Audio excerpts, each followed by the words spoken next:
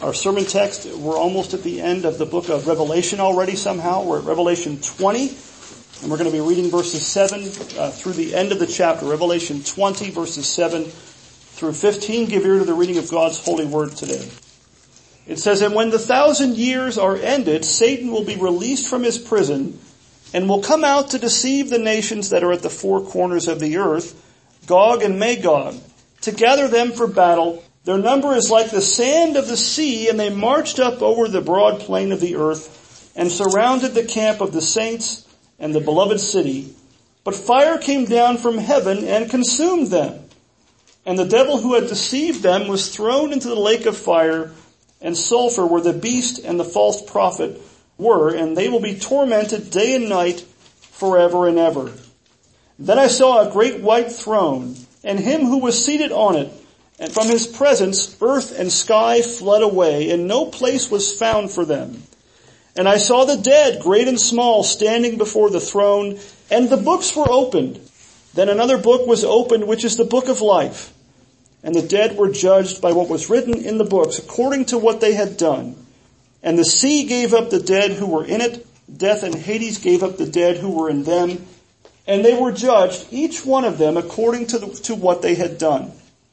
Then death and Hades were thrown into the lake of fire. This is the second death, the lake of fire. And if anyone's name was not found written in the book of life, he was thrown into the lake of fire." This ends the reading of God's word. You may be seated. Well, we're continuing almost to the end of our study through this book of Revelation. I don't know about you, but when I first started, I was very much intimidated by the idea of preaching through it, and now I'm almost finding myself disappointed that we're almost done with it. I've been enjoying it and been encouraged by it. I hope that's the same for you as well. Here in the 20th chapter, the latter half of the chapter, where John tells us of a vision. Remember, Revelation is a prophetic book. It's a book of visions. It's a book, as Dr. Johnson has said in his book on Revelation, it's a picture book, not a puzzle book. John has given visions that represent things. This is not a video snapshot of the future, so-called. That's the way many seem to interpret the book, that you can think, if you think of it that way, you're going to be awfully confused, because you're going to be thinking, are we going to see a dragon being chained and thrown into a pit? That's not the point. It's teaching us about what God is doing and what he will do. And so our text this morning, this short passage at the end of chapter 20, it's going to tell us of at least two things that we're going to look at today. The first, it's going to tell us about the final defeat of Satan. The final defeat of Satan, that's verses 7 through 10. And the second thing it's going to focus on, among other things, is the final judgment of the wicked in verses 11 through 15. So the final defeat of Satan and the final judgment of the wicked, that'll be what we're going to look at today. Now our text this morning, it speaks of the day of judgment at the end of time when our Lord Jesus Christ returns in glory. That's something that you might know, we confess that every first Sunday of the month when we confess one of the two ancient ecumenical creeds of the Christian faith, the Apostles' Creed and the Nicene Creed. Every time we recite those together and read those, we are reminded of one of the truths of the Christian faith, and that is Jesus is going to return in glory and judge the living and the dead. The Nicene Creed puts it, I think, memorably when it says, "He shall come again with glory to judge the quick," that's the living, "to judge the quick and the dead." You notice the difference there. He will come again, we got that, but it says with glory. The first time he came in humiliation, in humility, and died for our sins. He came once to deal with sins, to save us from our sins, but the second time he's coming with glory, and he's going to judge the living and the dead. That final judgment on the last day, if you understand those creeds, that final judgment on the last day is a truth, even though it's denied by many who call themselves Christians, who profess to believe in Christ. It's denied by many who would profess to be teachers in Christ's church. But as unpopular as this doctrine sometimes has always been, it's something that's found throughout Scripture. This is not just a doctrine that's found in here and there in one or two places in the Bible. It's found throughout the pages of God's Word. And as we've confessed it in those creeds, we learn that it's one of the essential truths of the Christian faith. You know, without the truth of the reality of the Lord Jesus Christ coming again on that last day and judging the living and the dead, you don't have Christianity. There is no true Christianity without that truth, without that doctrine. Now all of this, if you were here last week, you'll know that the 1,000 years it mentions in our text, all of this is going to happen at the end of that 1,000-year period. Last week, if you were here, you might remember what does that 1,000 years represent? The entire church age, the entire present dispensation of the gospel until Christ comes back. So that's what the millennium is. It's the reign of Christ on this earth before his return. And he's reigning when? Not some future time. He's reigning now. His reign will be made manifest completely, consummated on that last day, but we're not waiting for Christ to start reigning. He's reigning now. He's building his church now. He's defending his church now. And that's the background of our text. So let's look at the first thing that our text mentions, and that is the final defeat of Satan. Look at verses 7 through 10. In verses 7 through 10, John says, "And when the 1,000 years are ended, Satan will be released from his prison and will come out to deceive the nations that are at the four corners of the earth, Gog and Magog, to gather them for battle. Their number is like the sand of the sea. And they marched up over the broad plain of the earth and surrounded the camp of the saints and the beloved city. But fire came down from heaven and consumed them, and the devil who had deceived them was thrown into the lake of fire and sulfur, where the beast and the false prophet were, and they will be tormented day and night forever and ever." So here, the first thing that probably jumps off the page at you and gets your attention is we're told by John here in this vision that Satan is unbound. He's released from his prison. That's what John spoke of earlier in the passage last Sunday in verse 3 when he said that Satan was going to be released, quote, "released for a little while." So in God's decree, in God's plan, in some way, Satan was going to be bound for a long time. But for a short period of time, he was going to be let go. He was going to be released for a little while. Now, if you were here last Sunday, you might remember what is the nature of that binding that was spoken of in the previous passage? In what way was Satan bound? In what way is he bound now? And in what way is he not bound? The binding of Satan in the earlier verses of this chapter do not indicate, they don't teach, that Satan during this 1,000-year period was going to be inactive completely. It doesn't say that he's powerless for 1,000 years. What it says is he was bound, quote, verse 3, that he might not deceive the nations any longer until the 1,000 years were ended. In what way and for what purpose is he bound now? He's bound that he might not deceive the nations the way he used to any longer. And so when he's unbound, when he's released from his prison, what does that mean? That's the thing that changes. For a time, now he is allowed and permitted in the future to deceive the nations. It's what our text says. At least twice it mentions that in particular. In verse 8, John says Satan will, quote, "come out to do what? To deceive the nations that are at the four corners of the earth." Now what does that mean? The four corners of the earth. He's just saying throughout the world. He knew the globe was round. He knew it wasn't square. But the four winds, the four corners, all around the world, those who don't know Christ, he was going to deceive those nations at the four corners of the earth. And again in verse 10, the devil is described as the one who had deceived the nations into joining for battle against the Lord and against his Christ. And now, what is the purpose or the result of this satanic deception in our text? It says the purpose is, quote, verse 8, to gather them for battle. And in this vision, this is a pretty impressive army. What does it call them? It says this army, verse 8, is like the sand of the sea. What does that mean? It means, one, they're from all over the world. Two, you can't count them. They are so numerous, this army of Satan, of unbelievers and the unrepentant, that you can't even begin to count them. And who is it that this innumerable satanically inspired army is seeking to wage war against? The church, the people of God. What does it say? In verse 9 it says that those wicked nations, quote, marched up over the broad plain of the earth and surrounded the camp of the saints and the beloved city. Now, maybe you're thinking to yourself, what place is that? I don't think that's the point. Again, this is a vision teaching literal truths through symbols. The church is not located in one specific city on this earth. But the picture is one of being surrounded by your enemies on all sides, with no hope, with no place of escape, no way to go. You know, if you're at war and you're surrounded, that's a bad thing. You've got nowhere to go. That's what the picture that's being painted is. Now, what happens in short order in our passage? It's pretty. If you think about it, it's not described in very much detail. Satan deceives the nations. They gather an army. They surround God's people, and you're expecting to hear details of the battle and how bad it is. But what's the next thing that you read of happening? God's response in defending His church is swift and decisive. It says, fire, verse 9, fire came down from heaven and consumed them. That's a very Old Testament sounding image. Sodom and Gomorrah, the prophets of Mount Carmel, the prophets of Baal on Mount Carmel. Fire just comes down and that's it. We're not even left to fight on our own in this picture. God does the whole thing. It's like the Israelites at the Red Sea. They had nowhere to go when Pharaoh's chariots are barreling down on them. It's, the rock in a wet place. They're going to die, but what happens? God happens. God does what He does. Well, He sends fire from heaven in this vision and consumes the enemies of His church.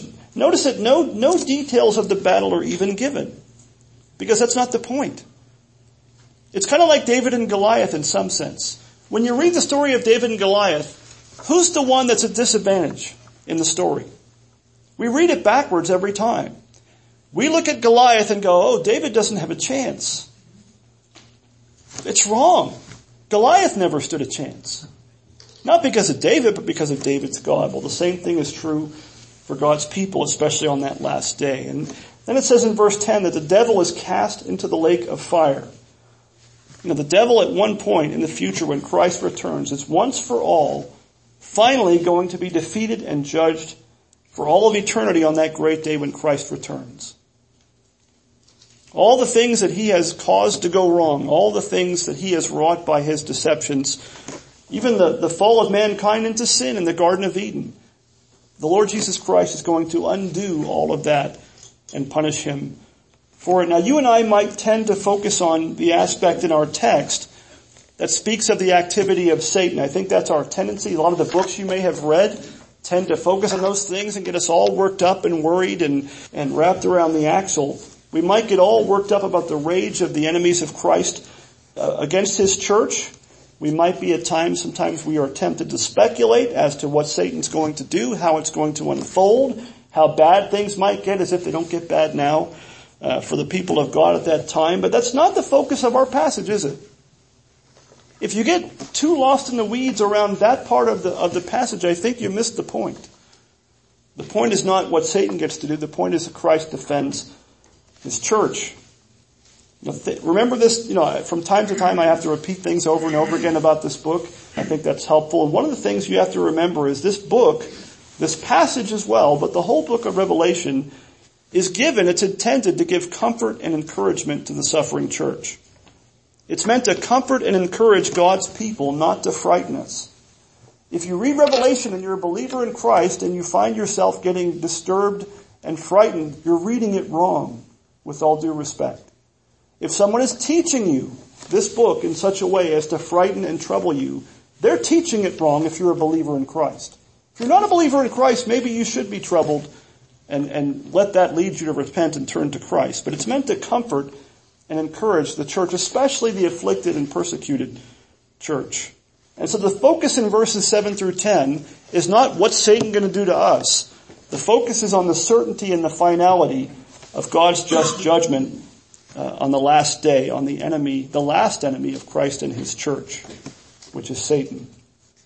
Here we are reminded in a picturesque way that Jesus Christ is faithful to gather and to defend His church, especially on that last day. The suffering and persecuted church, which happens now, we just prayed about it a little bit earlier in the service. We think of our brothers and sisters in Iran and North Korea and China, Nigeria and elsewhere. When they read this, what's the point? To comfort them and encourage them in the sure knowledge that their enemies, our enemies, the enemies of the gospel of Christ, even the beast, the false prophet and Satan himself, that is, what is the beast? The wicked rulers and wicked nations that oppress the gospel and oppress God's people. The false prophet, false religion of any kind that would seek to lend to that same persecution. And even Satan himself, the one behind the whole thing, they will all get theirs. They will all get what's coming to them in the judgment on that last day. And they'll be thrown into the lake of fire. They will get what's coming to them, and God's people will be bereaved. Well, that brings us to the second thing in our text, and that's the final judgment of the wicked. Look at verses 11 through 15. John says, "Then I saw a great white throne, and him who was seated on it, and from his presence earth and sky fled away, and no place was found for them. And I saw the dead, great and small, standing before the throne, and the books were opened. Then another book was opened, which is the book of life. And the dead were judged by what was written in the books according to what they had done.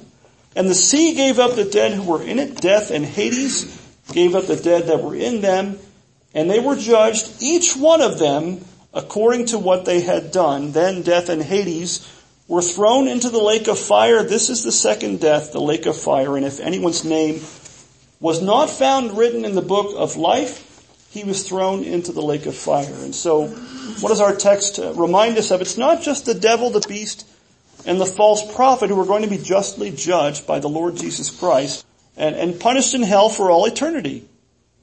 It's a sobering truth of the Scripture, but it's one the Bible teaches us over and over again.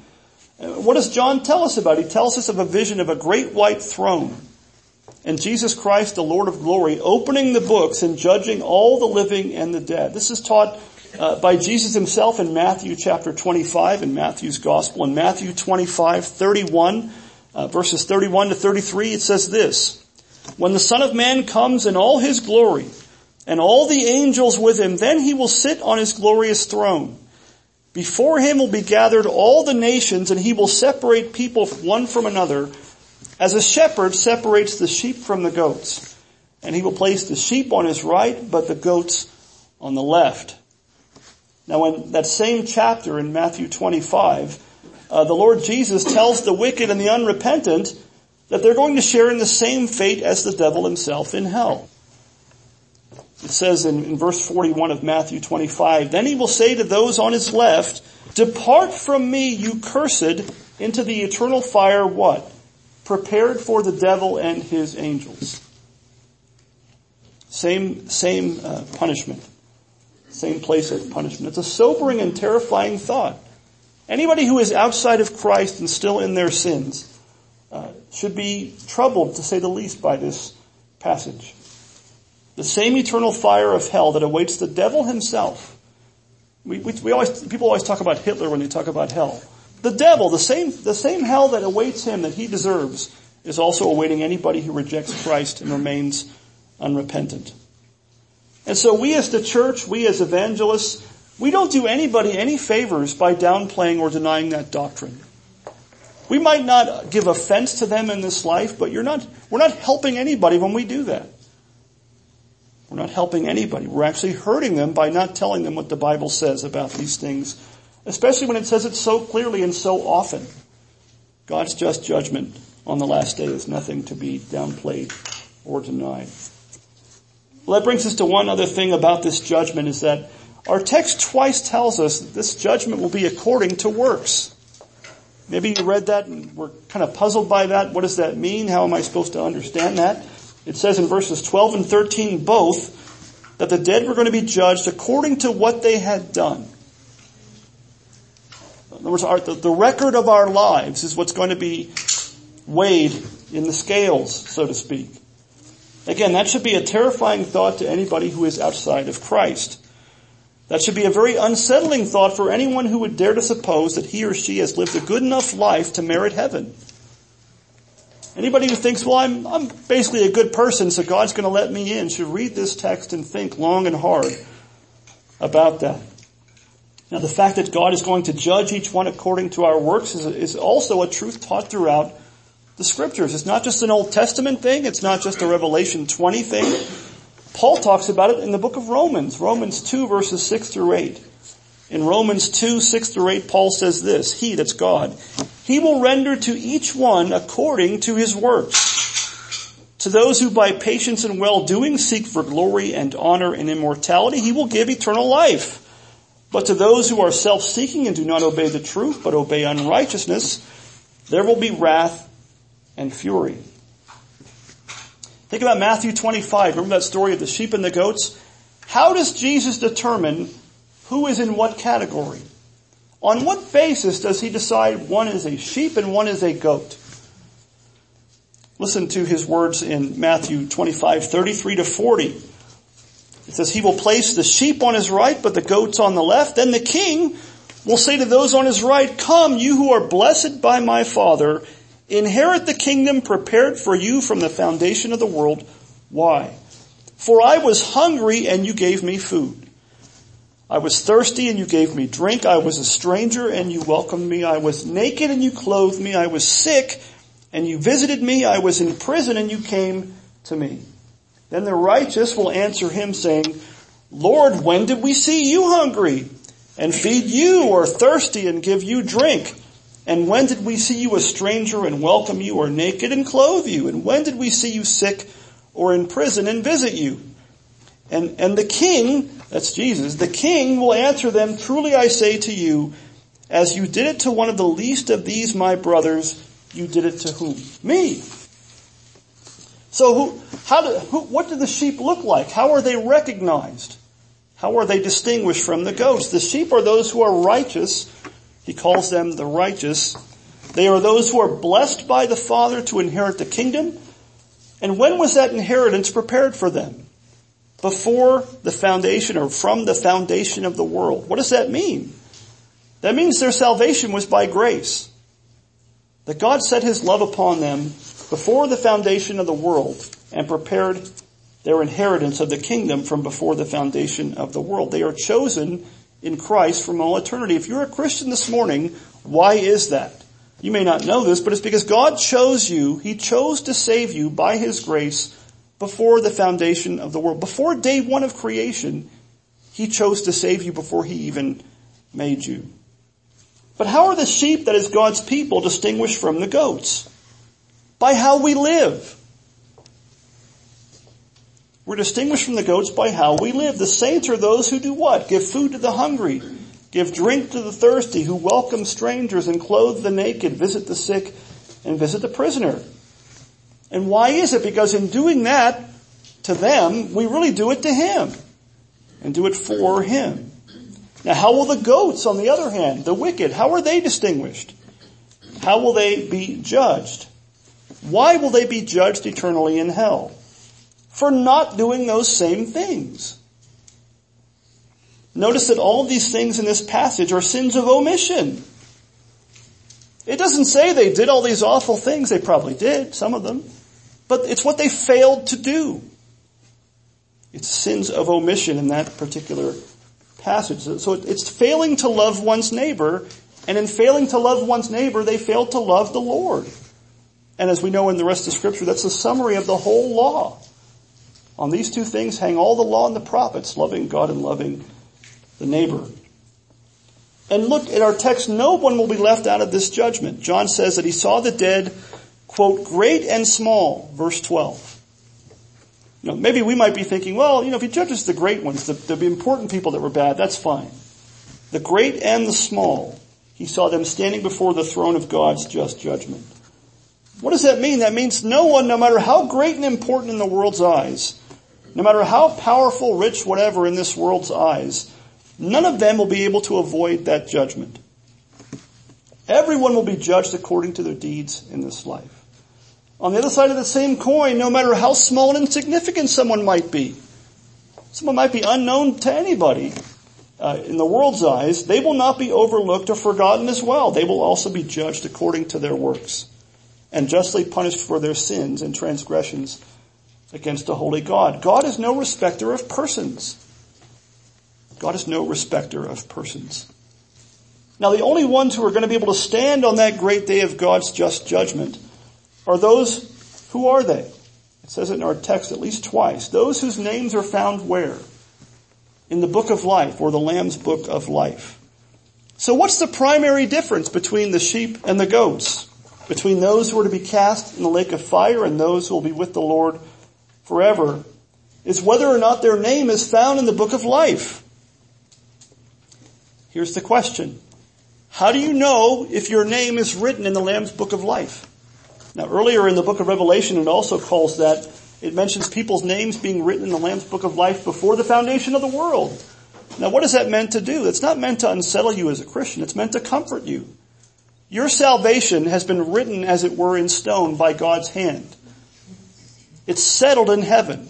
Your salvation is not in question if you are a believer. But how do you know? How can we know that our names are written in the Lamb's Book of Life? One, have you professed faith in Jesus Christ? Are you trusting in Him for salvation? But how do you know if one has trusted in Christ other than their profession of faith? It'll be evidenced by a true and living faith that is life-changing. It will affect how you live. That's what it means for a believer to be judged according to what he has done or what she has done. It's not that you gain heaven or merit or earn heaven by what you do, but it's evidence of a true and living faith in Christ. It will change how you live. Robert Mounce, in his commentary on Revelation, helpfully sums this up, I think. Briefly, he says, the issue is not salvation by works, but works as the irrefutable evidence of a man's actual relationship with God. Man is saved by faith, but faith is inevitably revealed by the works it produces. You're not saved by works. What does Paul say in Ephesians 2:8-9? For by grace you've been saved through faith, and this is not of yourselves, not a result of works, so that no man can boast. But you are saved for good works. Verse 10. You're not saved by good works at all, but you are saved for the purpose of them, that you might live for Christ. What does James say in James chapter 2? He speaks of this same exact thing. James 2 verses 14-19, he writes, what good is it, my brothers, if someone says he has faith, but does not have works? Can that faith save him? What's the implied answer? No. Can that faith save him? If a brother or sister, this sounds very much like Matthew 25, is poorly clothed and lacking in daily food, and one of you says to them, go in peace, be warm and filled, without giving them the things needed for the body, what good is that? It's not. It's an insult, right? He says, so also faith by itself, if it does not have works, is dead. But someone will say, you have faith and I have works. Show me your faith apart from your works, and I will show you my faith by my works. You believe that God is one. You do well. Good job. Even the demons believe and do what? Tremble or shudder. What's he saying? He's saying faith without works, faith that just gives lip service to God, to faith in Christ. It's no better, it's actually worse than demonic faith, so-called. Because the demons at least have the good sense to tremble, whereas the hypocrite does not. Brothers and sisters, faith without works is what? It's dead. Such faith does not save because it is not a true and living faith. It's not real faith. It's not the kind of faith that God gives that saves. We're not saved by works. Please keep that straight. You are not saved by what you do. But works are the evidence of a true and living faith. We show forth our faith by our works. And without that, any supposed faith is less than the faith of demons, because at least they have the sense again to tremble before God. They know that God is one, and they know what that means. We might profess that we know there's one God and act like we don't know it at all. Now, all this talk of the day of judgment and the lake of fire can sound very overwhelming. It can sound discouraging sometimes. But again, this passage, this whole book is meant to encourage and comfort believers in Christ. So if you're a Christian this morning, this is meant to encourage you, not to trouble you. Westminster Confession of Faith 33:3 says this about the last days. It says, as Christ would have us to be certainly persuaded that there shall be a day of judgment, both to deter all men from sin and for the greater consolation of the godly in their adversity. Notice that. The truth of God's judgment should be a comfort to you, a consolation, an encouragement to you in all your adversity. So will ye have that day unknown to men, we don't know when it's going to be, that they may shake off all carnal security and be always watchful, because they know not at what hour the Lord will come, and may be ever prepared to say, come Lord Jesus, come quickly, amen. So There's two purposes, right? The consolation of the godly, the comfort of Christians, and also the warning against the unrepentant and the hypocrite. It's to deter all men from sin, to turn them from their sin and turn them to faith in Christ for salvation while there's still time. And so you could say, like with all of Scripture, the book of Revelation is an evangelistic book. It's a book of comfort to the godly, and it's a book of evangelism, of outreach, of pleading to turn to Christ by faith to those who haven't yet repented. This passage in the whole book warns the unbeliever and the unrepentant to flee the wrath to come. This passage pleads with the unbeliever and the unrepentant to turn from their sin and turn to Christ by faith while there's time. Acts 17 verses 30 to 31, Paul says this: "The times of ignorance God overlooked, but now He commands all people everywhere to repent." Commands. Not an option. God commands it for our good, but He commands it. He commands all people everywhere to repent because He has fixed a day on which He will judge the world in righteousness by a man whom He has appointed. And of this He has given assurance to all by raising Him from the dead. Think about that. The resurrection of Christ tells us and assures us of a great many things. One of those things is that Christ is going to return and judge the living and the dead. It's God's stamp, so to speak. His sign or seal on Christ as His king and as His judge of all the earth was raising Him from the dead.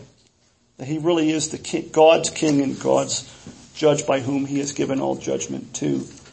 You know, the Bible says in 2 Corinthians 6:2, it says, "Behold, now is the favorable time. Behold, now," or today, "is the day of salvation." That's what this text would remind us of. So don't be like Pharaoh, whom we read about earlier in the service in Exodus. What did he do? He saw the signs. He saw the signs of God, miracles. And what did he do? He hardened his heart in unbelief and in rebellion against God. If you're still in your sins this morning, I don't pretend to know everybody's state before the Lord. If you're still in your sins, flee the wrath to come. Turn from your sins and turn to Christ by faith for salvation. Then you may know that your name is in fact written in that book of life, even from the foundation of the world. And think about this, for a believer in Christ, that throne that we read about in our passage, that throne should not be a terror to you. That throne of Christ's judgment, according to Hebrews 4:16, what is it to us now, if you're a Christian? It's a throne of grace, where you can find mercy in time of need. And what does the text tell us to do? To come boldly to it. You know, an unbeliever, just like it talks about the earth and the sky, fleeing away from the presence of the one on the throne. You get to flee to Him, not from Him. And when you do that, you need not fear, but you can come boldly to find grace and mercy and help in your time of need. Amen.